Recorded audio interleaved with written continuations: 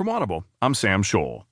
From the Washington Post World Views section, Vidhi Doshi writes, "How can they hate us so much?" asks father of Muslim teen brutally killed in attack on train in India.